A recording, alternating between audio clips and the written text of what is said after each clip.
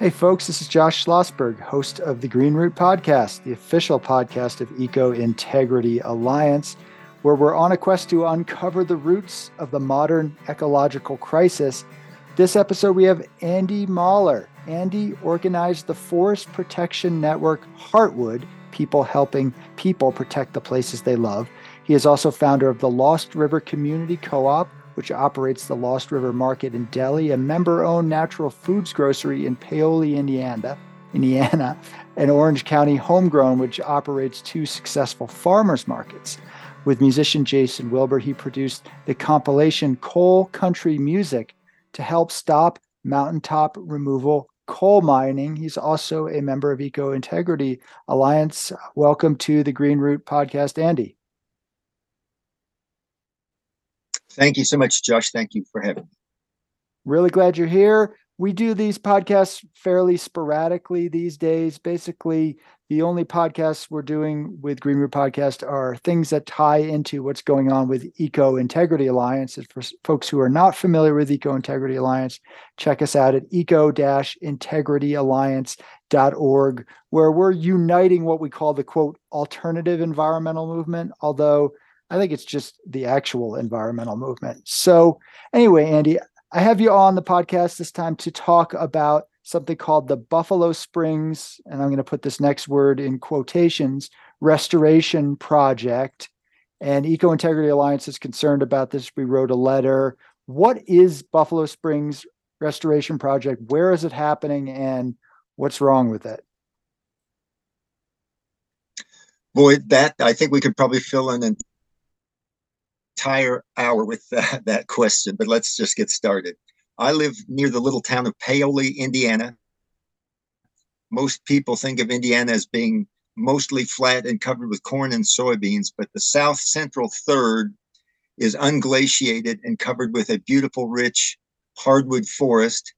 A lot of that hardwood forest is growing on a substrate of limestone, which has an intricate and elaborate system of caves, springs, rock cliffs, and so forth. It's got a very beautiful and dramatic landscape. This area of the state was the first area settled, and so it was fairly heavily cleared at the time of the first Euro-American settlers. But before that, it obviously had indigenous inhabitants and then a full component of native mammals and other biological diversity in the hardwood forest. That forest, one of the features of that forest was a travel way that took migrating bison and other species from the wintering habitat in the bluegrass of Kentucky to their summer foraging in the plains of northern and central Illinois and further west. And that travel way was called the Buffalo Trace. It was the primary travel way for indigenous people and then subsequently for the Euro-American settlers who would cross the Ohio River at the falls of the Ohio, where the city of Louisville, Kentucky now is, and then traverse what became the state of Indiana and cross the Wabash River at what is now the town of Vincennes into Illinois. Halfway between the falls of the Ohio and the crossing at Vincennes is an area that was predominated by a complex system of freshwater and mineral springs that were frequented by the bison and then, of course, by native peoples and then the Euro-American settlers because of the rich mineral content of those springs. That area has come to be known as Springs Valley. A fairly elaborate tourism and recreation industry grew up around those springs, which included such things as gambling, of course, but a lot of people would come to those springs all the way back into the early part of the 19th century, the mid 1800s, to come for the waters. Rail lines came through. It became a major stopping point on the rail line between Chicago and Miami. And over time, a couple of very elaborate and ornate hotels grew up in the little towns of French Lick. French Lick is well known to basketball people and others because it was the home place of Larry Bird, basketball legend. So that's what a lot of people know about Orange County, is it's where Larry Bird was born and raised. But the towns of French Lick and West Baden. West Baden is actually world renowned for an architectural feature called the West Baden Springs Hotel, which was at the time it was built back in 1910, the largest freestanding dome in the world. The previous largest freestanding dome was the Basilica at St. Peter's in Rome. And then it was the largest freestanding dome until the construction of the Houston Astrodome many, many decades later. Anyway, it's a phenomenal architectural wonder. With the other big hotel in French Lick, the two towns together, French Lick and West Baden, are known as Springs Valley. So between Buffalo Trace and Springs Valley, the Forest Service, which manages, of course, the Hoosier National Forest, which occupies a significant portion of this south central third, the forested region of the southern third of the state of Indiana, came up with a new project for logging and burning and other activities in southern Orange County, a 30,000 acre area of southern Orange County, and they gave that area the name Buffalo Springs. Within that 30,000 acre area, approximately 18,000 is in public ownership and another 12,000 acres in private ownership, including the land where my wife, Linda Lee, a possum rehabilitator and retired school teacher, and I've lived for approximately 50 years. She a little longer, me a little less. So I was involved in forest protection efforts starting back in 1985, when the Forest Service at that time proposed to build 112 miles of off-road vehicle and motorcycle trails through the Hoosier National Forest. As someone who did not think that motorcycle trails were the highest and best use of our national forests, I became involved with and eventually became the leader of a small local grassroots group called Protect Our Woods. With a bunch of our neighbors, we organized to stop that off-road vehicle trail proposal, which was proposed for an area that the locals at that time called Little Africa, the largest area in public ownership in the entire county.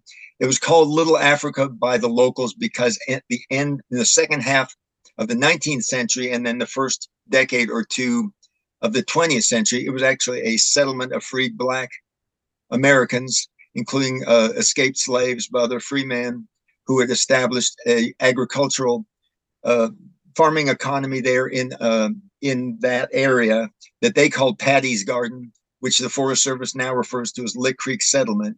Orange County, Indiana was settled by Quakers from North Carolina, Orange County, North Carolina, in fact, who were abolitionists. And they moved from North Carolina to establish an abolitionist community here in South Central Indiana, which in what became Orange County, what became known as the town of Paoli, and brought with them freed slaves and other African Americans who migrated to the area knowing that they had a chance to live full or as close to full lives as was possible for people of African descent in this country at that time. So anyway, that was the area where the Forest Service chose to put their off-road vehicle trails, was in an area that was characterized, the settlement disappeared in the early part of the 20th century, but there were still graves, lots of architectural sites, and sadly and tragically, that was the area where the Forest Service proposed to put all of these off-road vehicle trails. Well, not just the obscenity of putting the off-road vehicle trails in this former Black settlement, but also the harm to the natural scenic beauty, to the peace and quiet, to the wildlife, to biodiversity, concerned a lot of the citizens of this county, and we organized that group, Protect Our Woods. I should point out at that time that it wasn't just the off-road vehicle trails. The Forest Service was doing radical clear cutting on a fairly vast industrial scale at the time. Clear cuts of 20, 30, and 40 acres were cropping up in the forest all around our homes. So there was a lot of concern with what the Forest Service was doing to an area that most of us assumed, because it was called a national forest, was being protected. So we organized to stop the off-road vehicle trail proposal, and you will note some historical resonance. The comment period for this off-road vehicle trail proposal came out in late October or early November, so that the 30-day comment period just happened to fall on the period between Thanksgiving and Christmas, a time when most people are busy with their family and have other things on their mind. besides responding to whatever the Forest Service is proposing. I mention that because, of course, now we're dealing with another 30-day comment period that just happened to fall between Thanksgiving and Christmas. Anyway, at the time we organized to stop the off-road vehicle trail proposal, we were told by the forest supervisor at the time that the comments were running 9-1 in favor of the off-road vehicle trail proposal.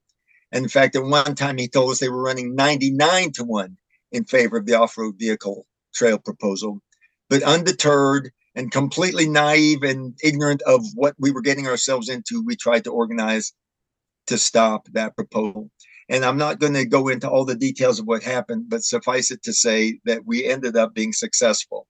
Something that a small, underfunded, under-resourced local grassroots group can hardly expect to accomplish when they first pull themselves together to try and figure out what they can do to stop something that they consider to be a major and grotesque harm. So we stopped the off-road vehicle trail proposal. In fact, we got the Hoosier National Forest. Protect Our Woods did this with the help of the Hoosier Environmental Council and other groups, including a group called Forest Watch up in Brown County, Indiana. Anyway, the Hoosier National Forest was officially declared closed to off-road vehicles, the first national forest in the country officially closed to off-road vehicles as a result of our work. But then we discovered that the off-road vehicle trail proposal had been separated from something called a forest plan, a land and resource management plan for the Hoosier National Forest that had been adopted just before they released the off-road vehicle trail proposal and was in full legal effect at the time that we were working on the off-road vehicle trails. We discovered that this 1985 forest plan, which was adopted in response to the 1976 National Forest Management Act, which applied to national forests all across the country, and which was passed in response to citizen outrage at clear-cutting that started in West Virginia and other states and spread all across the country. The National Forest Management Act required, among other things, that every national forest develop a plan and that all activities in that forest be keyed to that plan. So we then had to go into a fairly hurried educational process, self-educational process of learning about this multi-100-page plan with its environmental impact statement, maps, supporting documentation, and so forth. And we discovered the following about a plan that had been adopted with very, very little public involvement or public comment. It called for the entire Hoosier National Forest. And let me pause for a minute to tell your listeners a little bit about the Hoosier National Forest. As I mentioned, it's in the south central third of the southern third of the state.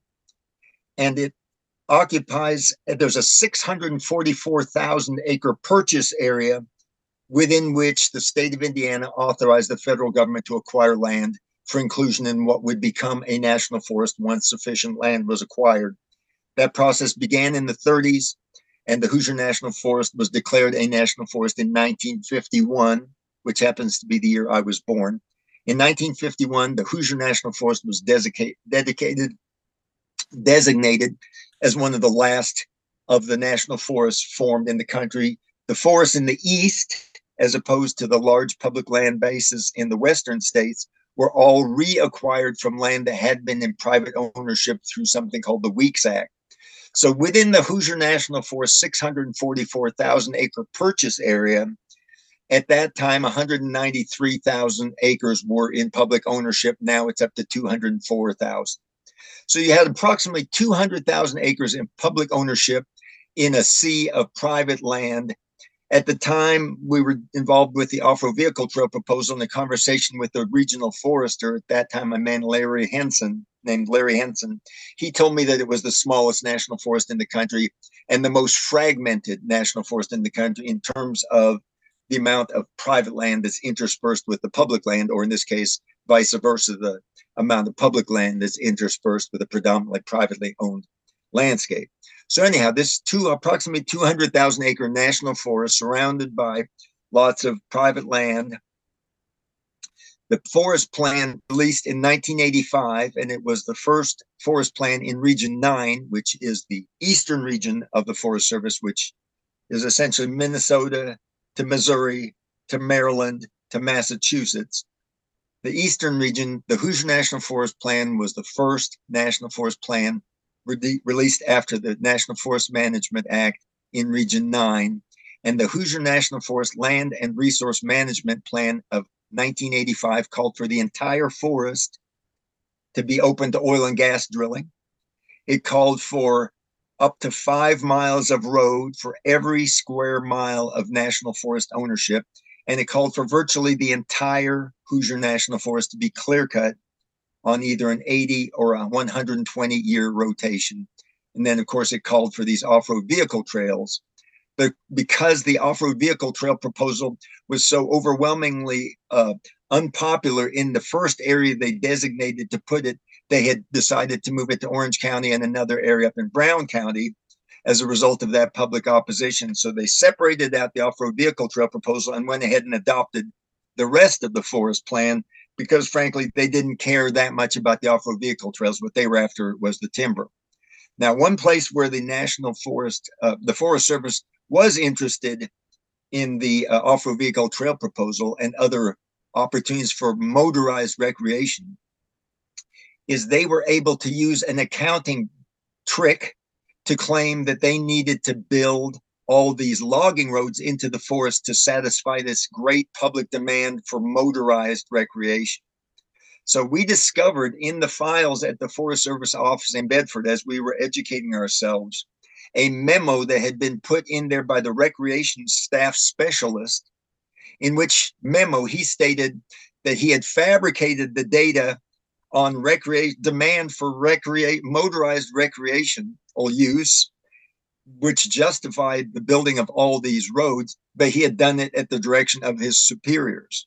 So this memo gave us a little bit of a wedge with which to pry open the legally concluded comment period on the 1985 forest plan. And as a result of that memo and the outrage and the widespread public opposition to all the clear cutting, road building, oil and gas, proposed drilling, and so forth, mineral exploration that the plan envisioned, we were actually successful in getting the forest plan withdrawn and substantially amended in a new forest plan in 1991, which called for a significant degree of protection, that called for a substantial reduction of clear cutting. We thought it had banned clear cutting, but you know how the Forest Service is. They are very clever at their use of wiggle words that allow them maximum discretion to do whatever it is they intend to do, regardless of public opposition. Anyway, we got the 1985 forest plan thrown out and a much, much better forest plan adopted in 1991. Okay, we're getting closer to where we are today. So in 1991, as a result of our remarkable success in changing the management of the Hoosier National Forest, I would characterize that success as follows. We were successful in changing the burden of proof. At the time we got involved, the burden of proof was on the citizens to have to prove why an area should be protected. And as a result of our successes on the Hoosier, it's not written in law or anywhere, but it became the flavor of the times that suddenly the Forest Service had to justify why an area should be logged rather than us having to justify why it should be protected. That, I'd say, was the main psychological accomplishment of our efforts on the Hoosier, other than our legal accomplishments in getting the forest plan thrown out, a new one adopted, the forest closed to off-road vehicles, and so forth. Anyway, in 1990, December of 1990 and January of 1991, we put out a call to people we had met through our forest protection efforts in adjacent states, specifically Illinois, Shawnee National Forest, about 360,000 acre forest, the Wayne National Forest in Ohio, another forest of approximately 200,000 acres, and then the Daniel Boone National Forest in Kentucky. And if I remember correctly, it's about 760,000 acres, Daniel Boone. So with our friends in Illinois, Ohio, and Kentucky, and then later Missouri, West Virginia, and other states, we founded the Regional Forest Protection Network, Heartwood. And the intention of Heartwood was to protect the forest wherever the hardwood forest grew, but especially hardwood forest in public ownership where there were actually laws on the books with which we could try to accomplish some degree of protection. And that we wanted to protect the forest based on a bioregional vision of the forest rather than the administrative and political boundaries drawn on to the landscape by the Euro-American settlers and, of course, the subsequent American government and the division of the landmass into various states with all their political and administrative divisions. So we wanted to look at the land and dedicate our efforts based on the needs and the physical structures and the biological integrity of that land, rather than by the political and administrative boundaries that divided the land into various states and counties and so forth. So in our vision of it, well, in the traditional political division, major riverways like the Ohio and the Mississippi tend to be political boundaries dividing people. But in our vision, the rivers were actually the centers. It was the watersheds. So the rivers were what united us. The forest is what united us. Now with Heartwood, we started new organizations in Ohio and Kentucky and hooked up with our dear friends in Illinois with a group called RACE, Regional Association of Concerned Environmentalists, to form Heartwood. And then, as I say, we expanded fairly rapidly into other states. For many years, Linda and I would spend every weekend driving to a different state to try and find people who were interested in taking an uncompromising stance towards forest protection. There were lots of groups, most of them based in cities and college towns, that were interested in protecting the major recreational areas. But Protect Our Woods and then Heartwood was the first sort of mainstream forest protection effort that was dedicated to complete protection for these public forests. So we, when we first started, we were completely inexperienced, very naive, very uninformed, but we did our best with what we had to work with. A very small number of people, almost no funding, certainly none of the major funders would touch us, in part because of our uncompromising stance. We were dedicated to winning complete protection for all these public forests, especially the ones in federal ownership where there were some laws on the books, National Environmental Policy Act, National Forest Management Act, Administrative Procedures Act, Endangered Species Act, Clean Water Act, and so forth that we could use to try and win some degree of protection for these public lands, for these public forests, and for the species that depend on them. When we established Heartwood, one of the things we would do is we would go to Washington, D.C. and lobby there, lobby in particular through the appropriations process to try and get the management philosophy of these hardwood forests in the central hardwood region changed from one of exploitation and extraction to one of protection and recognition of their extraordinary role in protecting water quality and biological diversity, among other things. And when we first started lobbying in DC, we found that we had to spend almost more time lobbying the mainstream environmental groups than we did lobbying the Congress, because the members of Congress would always say, well, where's the Sierra Club on this? And so we'd have to say, well, we'll find out for you. And actually, we knew that they, being the groups based in the cities and college towns, were primarily interested in protecting the main recreational areas. And God bless them, they were doing great work, but they weren't going nearly as far as we thought they needed to.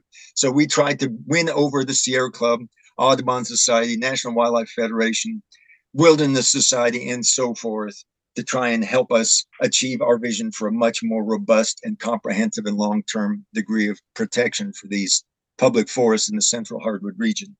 So when we first started lobbying in DC, we could not pass what is known as the laugh test, which is where you go into a congressional office and they say, what is it you want to try and accomplish? And we would say, we want to stop all logging in the national forest, and they would barely be able to hide a smirk, if not an outright guffaw, at the audacity and complete implausibility of accomplishing that goal. Well, once again, I'm not going to go into all the detail necessary, but within 10 years of Heartwood's establishment, we had stopped all logging in the Hoosier National Forest in Indiana, the Wayne National Forest in Ohio, the Shawnee National Forest in Illinois, the Daniel Boone National Forest in Kentucky. So that's 200,000, 200,000, 360,000, 760,000 acres, more or less, in those four forests. We also had stopped all logging in the Mark Twain National Forest, 1.5 million acres. The Allegheny National Forest, I can't remember the acreage figure there, but I'm pretty sure it's 1 million or more acres. And then we had success working with partners down on the Bankhead Forest in Alabama, where they also got all the logging shut down there. We substantially shut down the logging in the Mississippi National Forest and had a dramatic effect on the management of the national forests throughout regions 8 and 9 because of that shifting of the burden of proof I spoke of earlier, where the Forest Service suddenly was no longer able to just do whatever they wanted willy-nilly without any opposition from the public. I mean, there had been opposition from the public, but opposition that had some teeth based on the fact that we knew the Forest Service's regulations and we knew the laws governing their operations better than they did. So the Forest Service had to basically retool their entire operation in regions 8 and 9 in order to continue to cut trees out of the national forests using the National Forest Management Act and the National Environmental Policy Act. So that was the major accomplishment of Heartwood, is that we forced the Forest Service to comply with the law, at least in regions 8 and 9. And I recently heard that our work in this half of the country actually had a profound impact on forests in other parts of the country as well, because the Forest Service realized how vulnerable they were. All right, that's the preamble. Now let's get ourselves more up to the present day. So what we have discovered now is that the Forest Service has spent the last 30 years trying to build a reservoir of scientific and legal and scientific framework within which to resume the wholesale logging that they were doing back in the 70s and early and mid 80s. So what they've done is they spent the last 30 years developing a scientific framework that has focused almost exclusively on those species, the handful of species that benefit from abused and degraded landscapes. And you know, I can walk you through this, but that is what they're doing. And I know comparable work has been done on other national forests all across the country, because now what has happened, and I was retired from forest protection work, as you mentioned in your intro, after being involved with forest protection work for 15 years, I shifted my focus to trying to figure out what would happen if I expended as much energy trying to build a positive future as I had been spending the previous 15 years trying to stop what I consider to be inappropriate and destructive acts proposed for our public land. So I focused on starting these farmers markets and starting a member-owned natural foods community co-op. So, and then I had even retired from that. My wife had some health issues. And back in about 2017, I basically retired from activism and had been spending the last few years trying to spend as much time in the national forest as possible, knowing that climate change was rendering just about all the protections we had won for the national forests vulnerable to the impacts of climate change, knowing that climate change was changing the forest around me in ways that application of the National Environmental Policy Act or the National Forest Management Act couldn't touch, at least not in a short-term way. Climate has resulted in dramatic changes in the species composition of these forests. And so I was spending as much of my time as possible walking in the forest, knowing to some extent I was watching it go and be replaced by something else. Now, what it's being replaced by hopefully will be something just as beautiful, majestic, biologically diverse, and emotionally and physiologically significant to those of us that reside here at the planet's surface. But in reality, I'm getting old and the forest is transitioning to whatever it's going to be, in the coming decades. But one of the things that was my greatest joy in walking in the woods, I would always take a little stainless steel cup with me, a little measuring cup.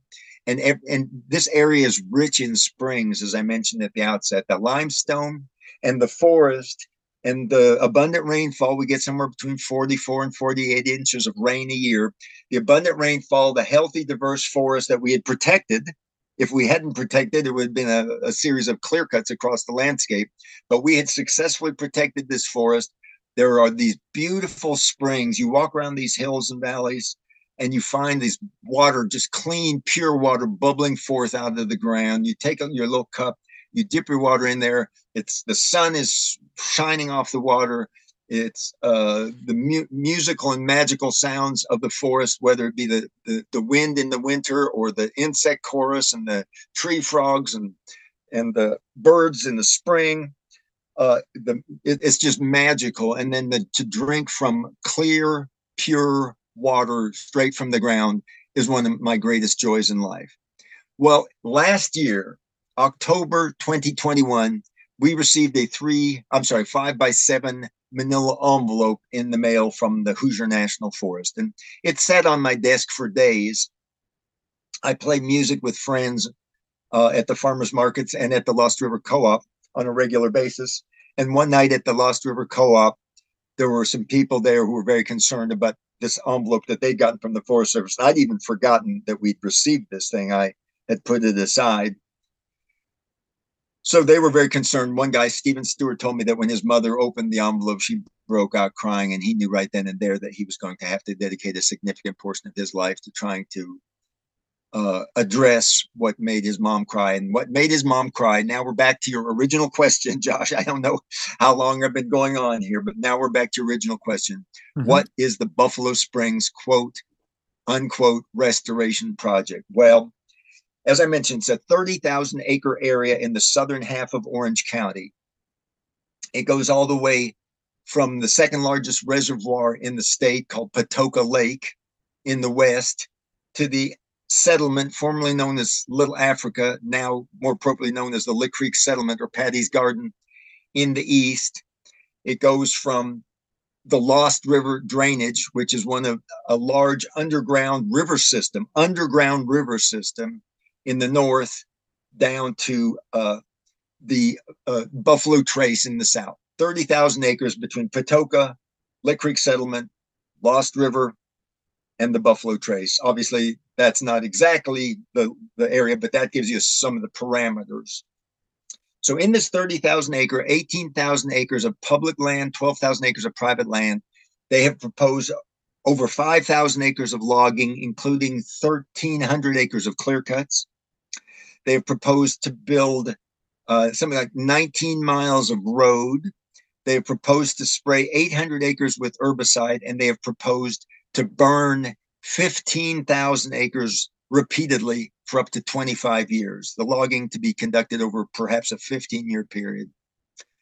And of this logging and burning and road building, it's worth noting, obviously I'm not unknown to the Forest Service, although there has been a complete turnover of personnel at the Forest Service since I first started my activist career back in 1985, a complete turnover of Forest Service personnel. The last one that I knew from that period, having retired a couple of years ago now. Nonetheless, of that 5,000 acres of logging, 19 miles of road construction, 15,000 acres of burning, herbicide spraying, 800 acres of that logging is contiguous with our property, including clear cuts right up to our property line. 50 of the burning all the way around us and right up to our property line, including on their maps of the 15,000 acres they're proposing to burn, 5,000 acres of that area proposed to be burned is private land, including our land. So they're proposing to burn our land. Now, obviously, with our permission only, but still it's a little disconcerting on the Forest Service maps to see your own property listed as being subject to repeated burning for up to 25 years. And also significantly, we happen to live at the end of a dead-end road right past the Youngs Creek Horse Camp. Well, they're proposing to convert 8 miles of the 13-mile Youngs Creek multi-use trail, but predominantly a horse trail, into a logging road for up to 15 years. So they want to burn all around us, they want to log all around us, and they want to haul logs that they've been cutting all around us out past our driveway for the next 15 years. So you can imagine when I opened that 5x7 manila envelope, I didn't start crying, but needless to say, my life changed. And that's why we are talking today, is because of those changes. That was just a few days before my wife and my 39th wedding anniversary. So the time between our 39th wedding anniversary and our 40th wedding anniversary, which was October 29th of 2022, has been spent almost entirely, all my creative energies, most of my waking hours, and a lot of my last thoughts before falling asleep and first thoughts when I wake up in the morning is how to protect this forest that to me is so much more than just a collection of resources to be managed and exploited.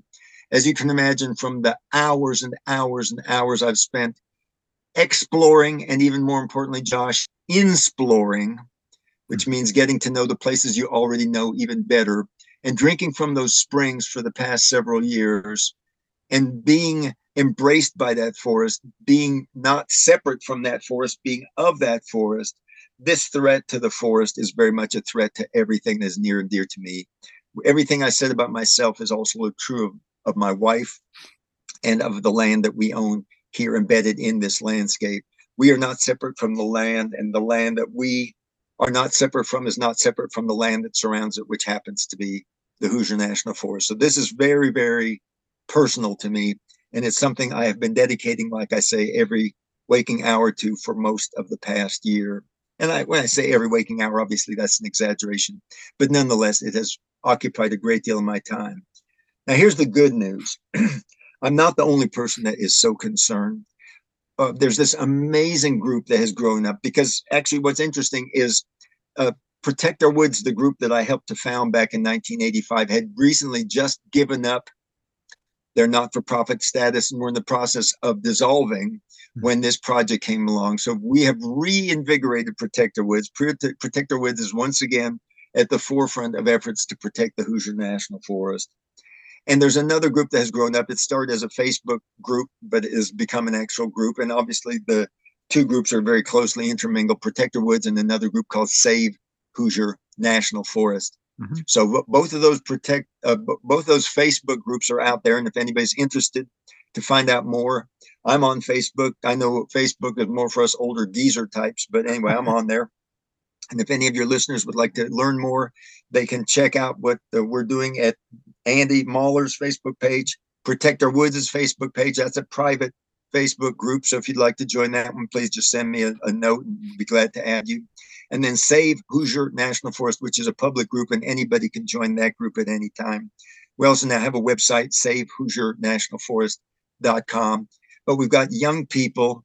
And let me just tell you about 4 of the young people that are so very, very active on this issue and give me great hope for the future, knowing that a lot of what I thought was on my shoulders when I first read those documents from the Forest Service, we've got a lot of shoulders sharing that weight, and a lot more people joining us all the time. One is a guy named Robbie Heinrich.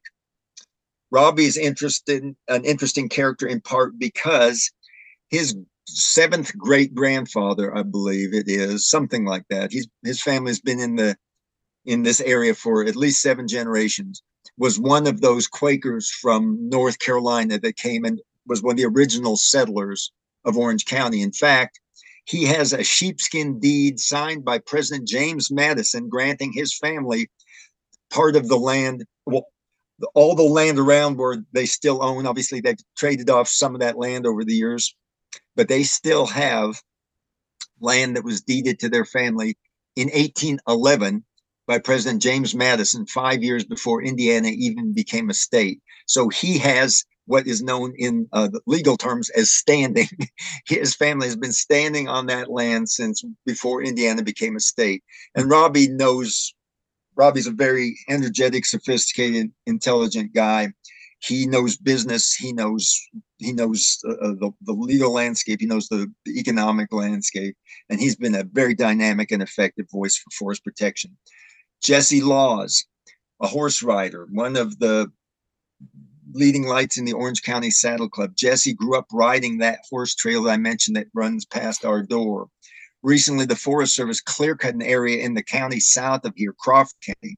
They clear-cut right on top of something called the Bird's Eye Horse Trail, and the horse riders are incensed to go from something that is a beautiful, mature, serene, peaceful, biologically diverse hardwood forest to a grotesque open scar of a clear cut with all the logging debris left on site and all the biggest, best trees hauled off to be made into shipping pallets or shipped to China for God knows what, has been an absolute outrage to these horse riders. So Jesse, who grew up riding these trails past our driveway and now has kids of her own who are off to college, Jesse has been a dynamic force calling for forest protection. Stephen Stewart, whom I mentioned, historian, absolute dedicated to knowing and studying and sharing the history of this area. He is working with a group to try and get the Buffalo Trace designated as a National Historic Trail and protected. He goes walking the woods all the time, finding old archaeological sites, old home sites, old pioneer homesteads. And Stephen has been doing just a great work in trying to raise awareness about the historic, archaeological, and cultural treasure trove that this Buffalo Springs area is. He's also an amateur mycologist, and so he loves to study and find the mushrooms that grow out there. Another one is Shane Murphy. Shane, when he was 11 years old, took his father is a root and fur buyer. So Shane grew up in the woods. He knows these woods better than just about anybody. There's portions of the woods I might know a little bit better than Shane, but in terms of the whole Buffalo Springs area, nobody knows it better than Shane. Shane is career military. He started out in the Air Force, but did not feel that it was right to be piloting a plane. So he joined the, fighting from a great distance. So he joined the Army and has been an active duty Army paratrooper for most of the past 22 years. Served active duty in both Afghanistan and Iraq. Was injured in an ambush that killed the person next to him and blew the legs off his translator. He was able almost single-handedly to hold off the people surrounding them until help could come to get his translator. And I think there was another person in the Humvee with them to safety. But anyway, Shane has been absolutely fierce because his peace of mind and his sanity when he was off overseas was knowing that this woods was waiting for him when he got back. This is the place he comes for peace of mind, for clarity of thought, and to be reminded of what's important in life. Shane now has a son who just took his first deer on our land just a couple weeks ago. Not only did the Forest Service drop their proposal for the Buffalo Springs area between Thanksgiving and Christmas, in southern Indiana, there's another season besides Thanksgiving and Christmas that's at least as, and in some cases more important, and that's deer season, when a lot of people are trying to fill their freezers with food for their families for the coming year. So those are just four of the people who've inspired me. We've also had extraordinary help from the Indiana Forest Alliance, based in Indianapolis, a statewide forest protection group. They have done outstanding work of trying to help us at every step of the way, and we're deeply grateful to them. And so now, they released their scoping back in October of last year. Now they've got the draft environmental assessment out, and it is open for comment until December 17th, which is a Saturday. So I believe that means we have until Monday the 19th to get comments in on this proposal for 5,000 acres of logging, including 1,300 acres of clear cutting, 800 acres of herbicide spraying, 15,000 acres of repeated burning for up to 25 years, and converting 8 miles of the 13-mile horse trail that runs past our house into a logging road for up to 15 years. So there's the short answer to your question. All right. Well, thank you for that extensive background. I think that's really important for people to understand what's going on in a particular area, especially a region they might not be as familiar with. A lot of times it's the Western forests that that's on their radar. So I think this is extremely important. Now, Eco Integrity Alliance, we did submit some comments. We put out a letter about this project, and we have a good reason for doing so. But here's my question to you, and maybe this is how we can sort of conclude the episode.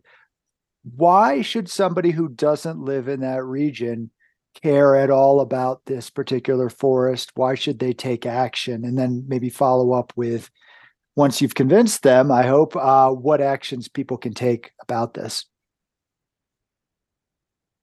Thank you, Josh. Excellent question. And as you can tell, I'm a little bit long-winded, so I'll try and keep this one a little shorter.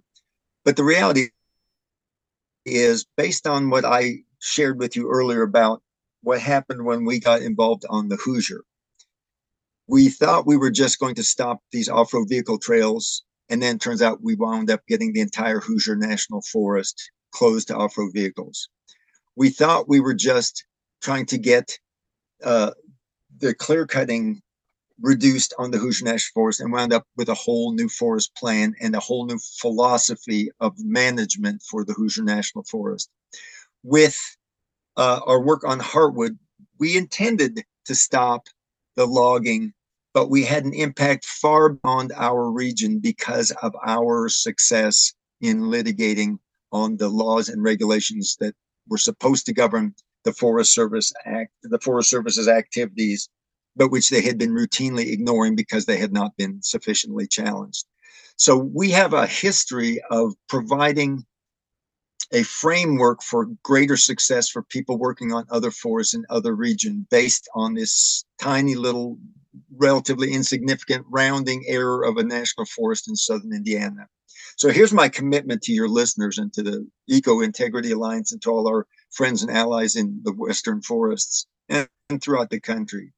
Is our commitment is not just to protecting Buffalo Springs. And I feel quite confident that we've got some serious momentum behind us now. We've got good political alliances. We've got good science. We've got good legal help. I think the greatest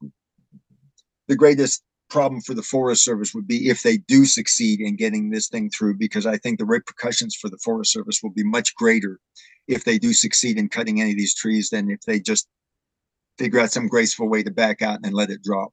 Because we have got serious momentum behind us. And our commitment is not just to protecting the Buffalo Springs area. Our commitment goes beyond Buffalo Springs to protect all of the federal ownership in Orange County, because there's one area in the northwestern part of the county that has a very substantial area of relatively mature, relatively undisturbed forest. And we know that if they succeed with Buffalo Springs, their intention was to go after that next. So that's not going to happen. So we're going to get all the national forest in Orange County protected one way or another. And I feel quite confident being able to say that, although I don't know exactly how, whether it be through lawsuit or some other means. But even with Heartwood and with Protect Our Woods before, we don't know exactly why we were successful. All we know is that we worked as hard as we could, doing everything we could think of to do. And suddenly the forest was quiet. There was not the sound of chainsaws. There were not building new logging roads. We've had close to 25 or more years of peace in the forest as a result of our efforts all those years ago.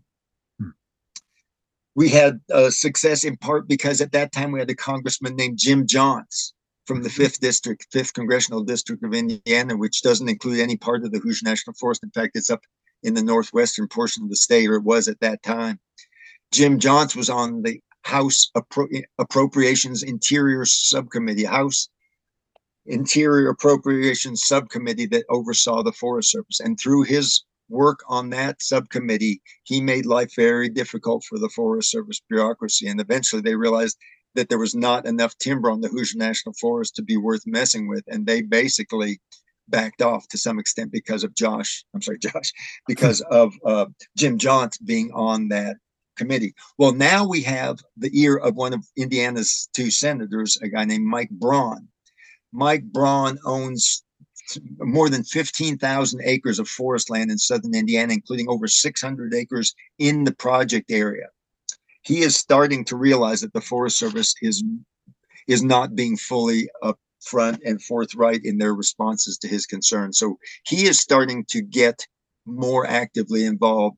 And he happens to sit on both the Senate Agriculture Committee and the Forestry Subcommittee. And he sits on the Senate Appropriations Committee, which means he has the Forest Service ear. And if we have his ear and he has the Forest Service's ear, we have the potential for making policy, or at least changing the dynamic of the equation with respect to forests at the national level. Now, I can't promise that, but what I can tell you is that there is a track record of us in Indiana helping to protect forests in the western half of the country. In fact, Jim Johnts went on to become a champion for the ancient forests of California, Oregon, Washington, Montana, Idaho, and so forth, Alaska. Jim was a real forest champion and was one of the leading lights in efforts to protect the ancient forests of the Pacific Northwest. So anyway, our commitment to you is that once we are successful in protecting the Buffalo Springs area and all the national forest ownership in Orange County, our dedication is to try and get permanent, comprehensive, long-term protection for the entire Hoosier National Forest, but not the entire Hoosier National Forest by itself, but the Hoosier National Forest as part of an unprecedented, multi-state, dedicated biodiversity and climate preserve system that would include the Shawnee, the Wayne, and hopefully the Daniel Boone, maybe the Cherokee, maybe the Mark Twain, as much other public forest ownership as we can figure out how to get protected. We are going to try and get protected as a multi-state climate and biodiversity preserve system. And then hopefully we will have the ball rolling enough that that same approach will be adopted by national forests all across the country, that the entire national forest system will become a biodiversity and climate reserve network. Yeah. So back to the Buffalo Springs area. It is open for public comment. You can get information about how and where to provide comments on those Facebook groups I mentioned, or at SaveHoosierNationalForest.com, or at the website of the Indiana Forest Alliance. Indiana Forest Alliance is doing amazing work, as I said. If you visit their website, they will have information about how to comment, and they will help you come up with the comments that will be most helpful to us when we if and when we have to pursue litigation. They have engaged the services of a very highly respected and competent attorney named Bill Eubanks, and Bill is helping them and us craft our comments in response to the Buffalo Springs proposal to increase the likelihood that not only will we get the Buffalo Springs area protected, but that protection will extend to the Hoosier National Forest, to other states in the hardwood region, and ideally and hopefully to forests all across the country, including the forests of Colorado, Montana, Oregon, Washington, California, New Mexico, Arizona, etc. Absolutely. Yeah. Well, that's why this is so important. Obviously, we need to be starting everything local, because imagine if every community had an organizing force like you, Andy, and your community. That would be incredible. But then, of course, it's regional, it's national, I mean, it's international. And it's like the easiest thing we can do right now for climate. It's not even doing a thing, it's not doing a thing. Let's not destroy our forests. It's such a no-brainer that yeah, I mean, sometimes I get a little bit cynical, because it's like, all right, if our elected officials are talking about climate and they're not doing the first thing these days around forests, they're not serious at all. But clearly we have to impress upon them how important this is. That's why I think this project is, of course, something that needs to be stopped. That's why Eco Integrity Alliance has weighed in with our, our limited clout there, but still, we're a national entity with folks across the country, and we want to hammer home this project is essential to stop. And just, I want to quote really quick from our letter, just so how we tie it into also that bigger picture. And I appreciate you talking about how this climate reserve over time is definitely the goal. But our quote is, the only sound ecological and economic choice for national forests is to end all extraction. Indeed, preserving every acre of our public lands in the U.S. is a crucial part of protecting half Earth, which late biologist E.O. Wilson believed to be the only way to stave off ecological collapse. So we're looking at this locally, regionally, statewide, nationally, globally, and we have to have all of the pieces in place. We have to be doing all of that. And so what we said at the end is canceling the Buffalo Spring project. It's a darn good place to start. We hope it does get canceled. We do think that you guys are definitely giving the Forest Service a black eye, and I don't think they really knew what they were up against. So we'll see where it turns out. We have the links available in the description, so we definitely urge folks to take action before that period, the comment period ends on the 19th, you say. So we'll have this out within the next day. So any last words for folks, Andy, on this issue? Yeah, there's a couple of things, Josh, because one is that the great thing about having a proactive vision that you're working for, as opposed to just some kind of a horrific project that you're working against, is that you don't have a timeline. Now, obviously, to stop Buffalo Springs, we have to work within their timeline. But to develop our positive framework and alternative, we're just getting started, and soon they're going to be responding to us instead of us responding to them. So even after the comment period expires, I would encourage your listeners to contact Senator Mike Braun's office and let him know what's happening in national forests all across the country. He needs to know that what's happening on the Hoosier is not unique to the Hoosier. Right. I just saw something on one of the lists that we are both on, Josh, about one project on one ranger district. I think it was the Colville National Forest. One project, 292,000 acres. Another one of these restoration projects, 292,000 acre project. This one project in this one ranger district is more than it's almost half again as big as the entire Hoosier National Forest. So the paradox here is those of us who are in this public lands poor but population dense region of the country, Indiana, Ohio, Illinois, we have the opportunity to be great partners to those of you who are in population lower, less populated, but public lands rich areas of the western states. We can generate the political clout to help you protect the large acreages of public lands in the West if we work in partnership. And that's what's so great about this conversation, Josh, is this is an excellent representation of that partnership going forward. And I'm so grateful to you for inviting me to come on. So grateful to your listeners. I hope they will go check out Indiana Forest Alliance or SaveHoosierNationalForest.com. Get some comments in on Buffalo Trace, and let's get this climate preserve system started and get it growing all the way across the country. Absolutely. It sounds like a good plan to me. Thank you so much, Andy. Thanks, Josh.